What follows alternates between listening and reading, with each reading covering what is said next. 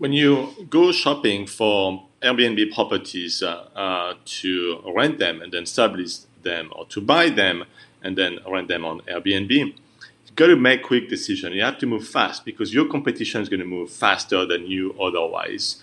And it is very important that you can quickly assess the financial performance of these properties. And for that, I have two tools that I both use every single time when I want to get a new Airbnb property. The first one is a tool you can find online. It's from airdna.co called Rentalizer.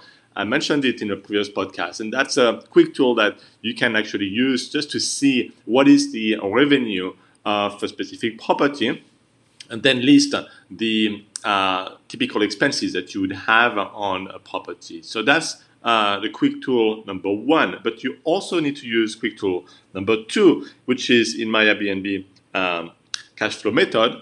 And that is in the format of an Excel table that you can use very quickly. It's guide you from A to Z, so you can see for property what the other Airbnb properties in the area or hotels are going to make.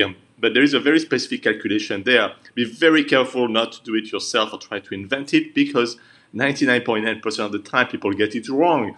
And then they're surprised after they rent the place that, oh, it's not the amount of money I thought I would be making based by my own calculation. So please use a trusted, proven method for this calculation.